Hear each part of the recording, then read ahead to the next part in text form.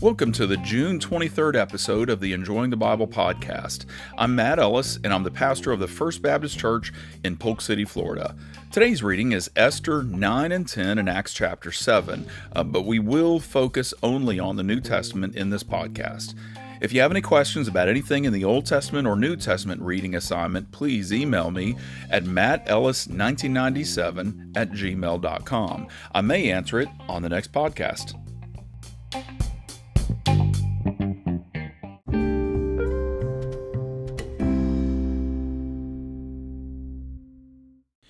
Acts 7. We left off yesterday in Acts 6, where Stephen was proclaiming the gospel and the religious folks didn't like it. So members of the Sanhedrin took him by force and coaxed some pseudo-witnesses into making false, outlandish claims against him. The witnesses, air quotes, the witnesses were lying, but that didn't matter. They wanted to squelch Christianity before it grew any larger, and they believed the best way to accomplish this was to make an example of those who were making the biggest waves, even if it meant telling lies on them. In verse 1, the high priest asked, "Are these things true?" He's looking at Stephen and said, "Are these things true?" But honestly, the high priest was not interested in the truth. He was not open-minded, and he wasn't interested in changing his opinion. There was nothing Stephen could have said that would have changed anyone's minds in that gathering with the Sanhedrin. So Stephen didn't waste his time defending himself. He had to have realized that he was either bound for prison or even death, no matter what he said. So rather than building the case for why he was right about Jesus, he spent his entire defense incriminating the Jews before him. In essence, Stephen's entire monologue revealed how the Jewish nation was perpetually rejecting the Lord and bringing harm to his prophets. Stephen would end with driving the truth home that the Sanhedrin's present actions were consistent with what the Jews had done for their entire national history. In verses 2 through 8, Stephen started with Abraham. Of course, he went back to the beginning of the Jewish race, to the father of the Hebrews. Stephen reminded the Sanhedrin of how God called Abraham out of Ur and brought him into the promised land. While Abraham did not inherit any of it in his lifetime, the Lord gave him a promise that his descendants would one day inhabit the land. So in this initial part of his narrative, Stephen appears to point out that the people of Israel would not even exist if it had not been for the Lord. They were a special people. The Israelites were a special people because God had brought them into existence by setting Abraham apart for himself, for God. It would seem that Stephen was inferring, in fact, I would argue, clearly inferring, that since Israel owed its existence to the Lord God, then they should follow and obey him. He owned them. Stephen said that Abraham fathered Isaac, then Isaac fathered Jacob, and the father of the 12 patriarchs of Israel. In verses 9 and 10, Stephen recounted how Joseph was sold by his brothers into slavery, even as God gave Joseph favor and exalted him. This introduces the theme, or really kind of builds on what was already said, that the Israelites belonged to God. Therefore, God had a right to tell them what to do and expect them to obey. But here, he's also building on that theme of his monologue by saying that the people of Israel horribly mistreated the people that they did not like, and the people they did not like were frequently people loved by God. So the Israelites are a people that belong to the Lord. The Lord sends them leaders. The Lord sends them judges. The Lord sends them prophets. And quite often the people of Israel did not like the people that the Lord sent and the people that the Lord loved. And this is going to be what he's talking about, and then it's going to climax toward the end of his monologue when he points his finger in the Israelites' face and say, "You were just like all the rest of them." So let's follow this logic, okay? In verses 11 through 16, Stephen talked about the great famine God used to bring all 70 or so of the Israelite clan to Egypt. They thrived under Joseph's leadership, but hundreds of years passed, and a king of Egypt rose who did not know Joseph. And we could surmise that we're talking about somewhere around 350 years or so. The new Pharaoh felt threatened by the prolific Israelites, so he commanded that all Hebrew males were to be killed at birth. In verses 20 through 29, Stephen talks about Moses. So Moses had come out of that, and he was the one who was saved at birth, and in fact was raised by his own parents for 3 months, and then was raised by the daughter of Pharaoh. Well, Stephen, as he's talking about Moses, mentioned that Moses was raised in the best that Egypt had to offer, yet at age 40, his heart began to move toward his people, the people of Israel. And when Moses, saw an Egyptian mistreating a Hebrew slave, he killed the Egyptian. And to his surprise, even though he would be God's deliverer for the Jews, they despised him. See, this is a theme here in this chapter, that the Jews despise those that God sent to speak truth and those that God sent to deliver or save them. They despised Moses and rejected his authority over them, so he fled to Midian. And once again, the person God would use to lead the people of Israel was initially rejected by Israel. In verse 30, Stephen talked about Moses and the burning bush. And God commanded Moses to go back to Egypt to deliver his people from Egyptian slavery. Then Stephen pointed out again the theme he is driving home. Israel typically rejected those God sent to lead them and to speak truth to them. Listen to Acts chapter 7, verse 35. This Moses, whom they rejected when they said, "Who appointed you a ruler or a judge?" This one God sent as a ruler and a deliverer through the angel who appeared to him in the bush. Then Stephen quoted Deuteronomy chapter 18, verse 15, and it is a clear prophetic reference to Jesus. Stephen, he's got a reason for telling all of these stories, and he's building up to Jesus, and then he builds up ultimately to the climax of when he points his finger in their face. But he quotes Deuteronomy 18:15, and this is clearly talking about Jesus. So in Acts chapter 7, verse 37, listen to what Stephen says, realizing he's quoting from Deuteronomy. This is the Moses who said to the Israelites, "God will raise up for you a prophet like me from among your brothers." So that's where he was quoting Deuteronomy 18:15. God will raise up for you a prophet like me, like Moses, from among your brothers. So when Stephen quoted this passage, quoted Moses as saying that, Stephen tipped his hand. He was going to get to the one who was the fulfillment of that prophecy. He would demonstrate how Israel once again mistreated and even killed the one that God sent to them, who was a prophet like Moses, and that was Jesus. In verses 40 through 41, Stephen recounted how the people of Israel disobeyed the Lord and refused to submit to their leader. They called upon Aaron, who was apparently a weak leader, at least in that moment, and he created for them a god to worship. He built a golden calf for them, and once again they demonstrated a heart of rebellion and wickedness. Well, in verse 42 and 43, as Stephen is still talking, given the abbreviated history of Israel, we read that the Lord, quote, gave them up to worship the stars of heaven, unquote, and then he gave them over to worship Moloch and Rephaim, and by implication, any other god that they went after. This simply means that God's patience with their rebellious spirit had run its course. So he took away his restraining hand and let them fall headfirst into the sin they so desperately craved. The sin of idolatry, the sin of rebellion, the sin of wickedness. But these verses ended with a warning. And here it is. So I will send you into exile beyond Babylon. This is what the Lord was saying, and Stephen is quoting the Lord when he says, so I will send you into exile beyond Babylon. So God's judgment was going to come upon the people in the Old Testament because of their idolatry and wickedness. And we know from our Old Testament history, even as earlier in the podcast, earlier this year, we looked at that, how the northern tribes were taken off into captivity by the Assyrians, and then the next world power, the Babylonians, they took the southern tribes off to captivity. They were God's judgment upon his rebellious people. Well, in verses 44 through 50, Stephen recounted how Moses had made a tabernacle and Solomon built a temple to the Lord.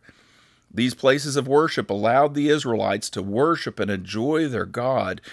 He had come to dwell among them, which made their idolatry and rebellion and wickedness all the greater. And this is where Stephen stops the story, points his finger in the faces of the pseudo-religious leaders, and claims that they are doing exactly what their Jewish ancestors did. Listen to him as he speaks in verses 51 through 53. He said, "You stiff-necked people." Okay, so what's stiff-necked mean? Well, they were an agrarian society. They didn't have tractors and things like that. They had oxen, and other beasts of burden to pull the plow. And so in order to to get that ox or whatever to go to the left, you would pull the rein to the left, which would pull their head and move their neck, and then they would go left. If you wanted them to go right, you pull the right side of the rein, and it would pull their head and pull their neck. But if their neck was stiff and they refused to budge, then you could pull all you wanted, but they weren't going to move. They were just going to do whatever they wanted to do. That's what he's saying. You stiff-necked people. God has been pulling on you to move you to the right or the left to get you back on the road to holiness, and you are stiff-necked. You stiff-necked people with uncircumcised hearts means that God's mark is not on them. Uncircumcised hearts and ears. You were always resisting the Holy Spirit. And this is the point, isn't it, of all that he said previously in his monologue? Stephen was building a case for how Israel, throughout its history, was constantly rebelling and resisting the Holy Spirit, rebelling against. You were always resisting the Holy Spirit. As your ancestors did, you do also. Which of the prophets did your ancestors not persecute? They even killed those who foretold the coming of the righteous one. See, he's talking about Jesus, whose betrayers and murderers you have now become. You were the ones, Stephen is saying, who were fighting against Jesus, God's own Son, the righteous one, the one that came in the spirit of Moses. He said, you received the law under the direction of angels and yet have not kept it. Oh, so he's just laying it out. He's shucking the corn. Well, many contemporary Christians believe there should have been an 11th commandment, and that is and they believe not 10 commandments but 11. And the 11th commandment they believe should have been, thou shalt be nice. Yet while we realize that Jesus was generally kind and gracious to most folks, he was rarely nice to the hypocritical religious leaders. Their hearts were utterly devoid of any love for the Lord, and yet they were exerting their religious influence to lead others away from the Lord. God had sent his own Son to earth, and they killed him.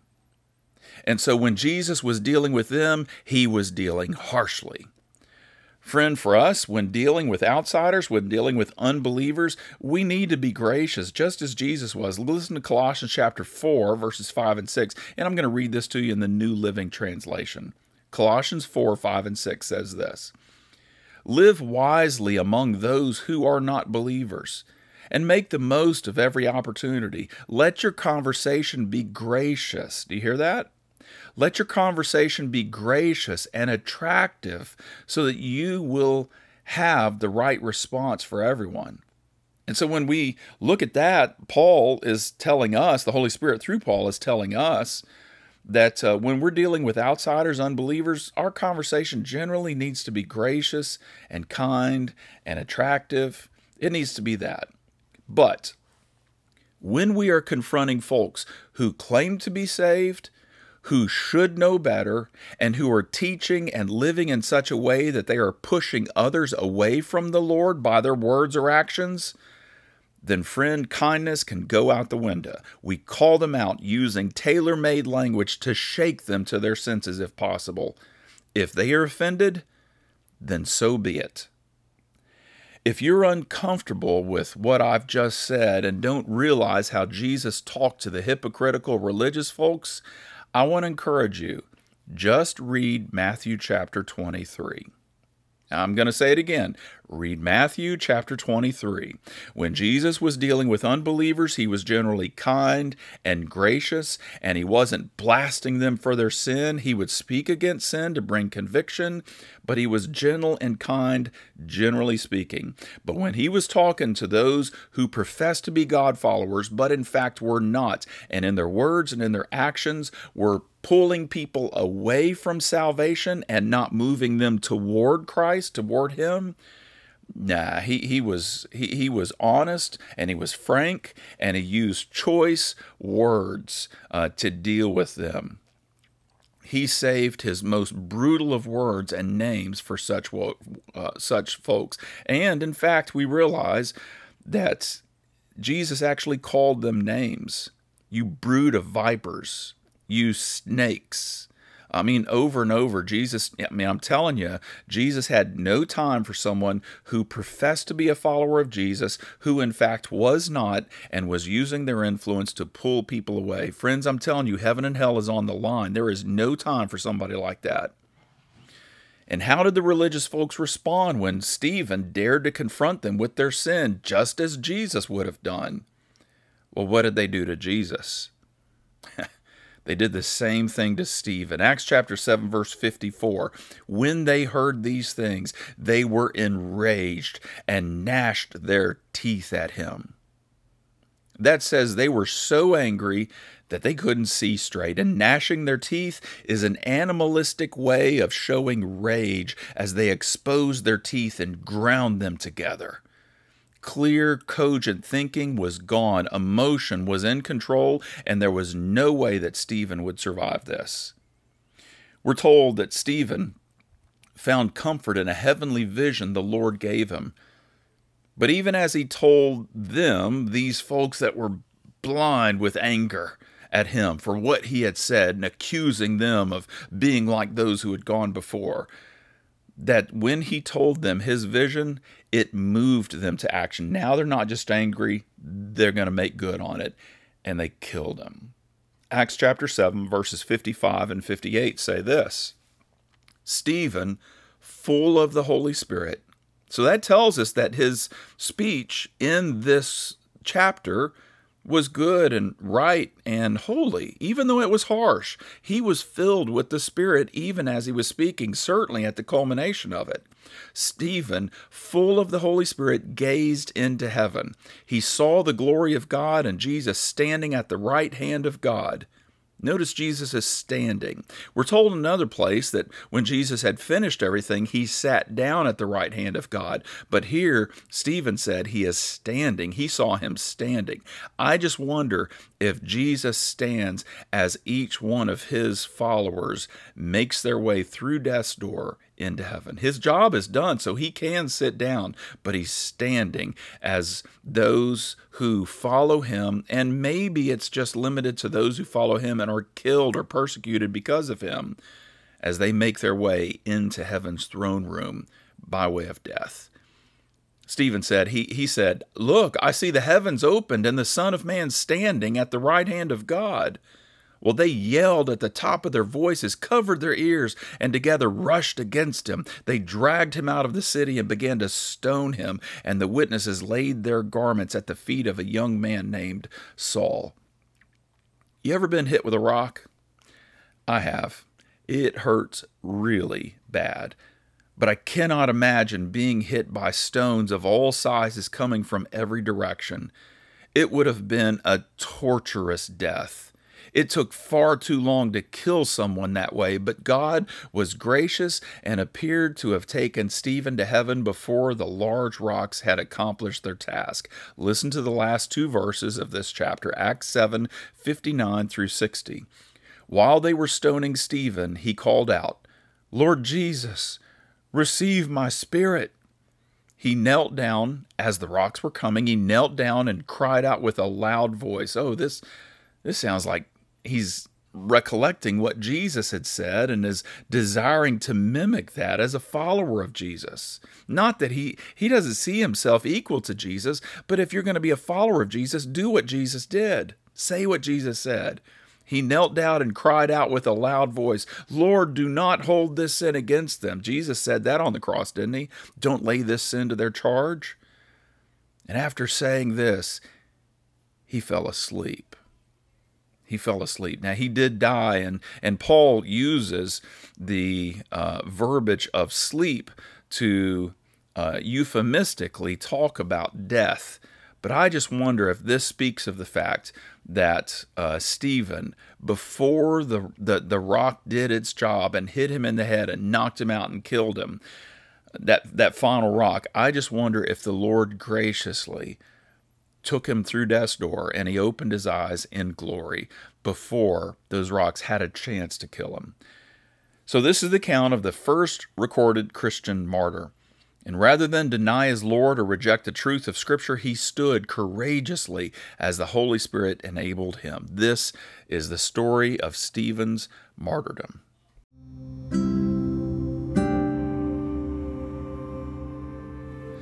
Let's pray.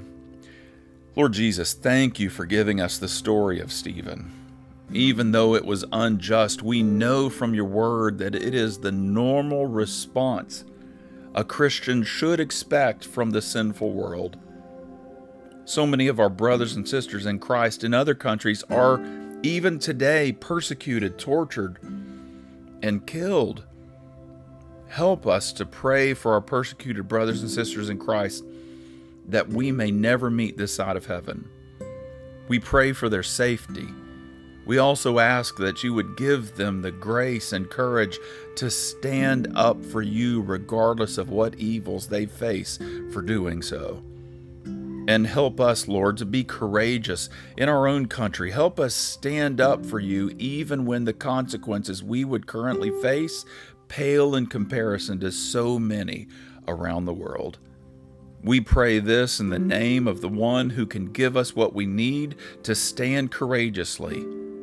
In the name of Jesus, amen.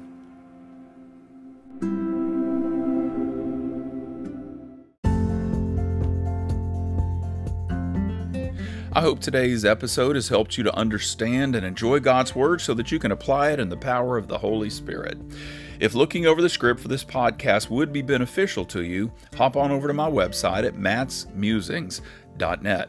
I'll provide a link in this episode's show notes. The Enjoying the Bible podcast is a ministry of the First Baptist Church in Polk City, Florida. Check us out at fbcpolkcity.com. See you next time.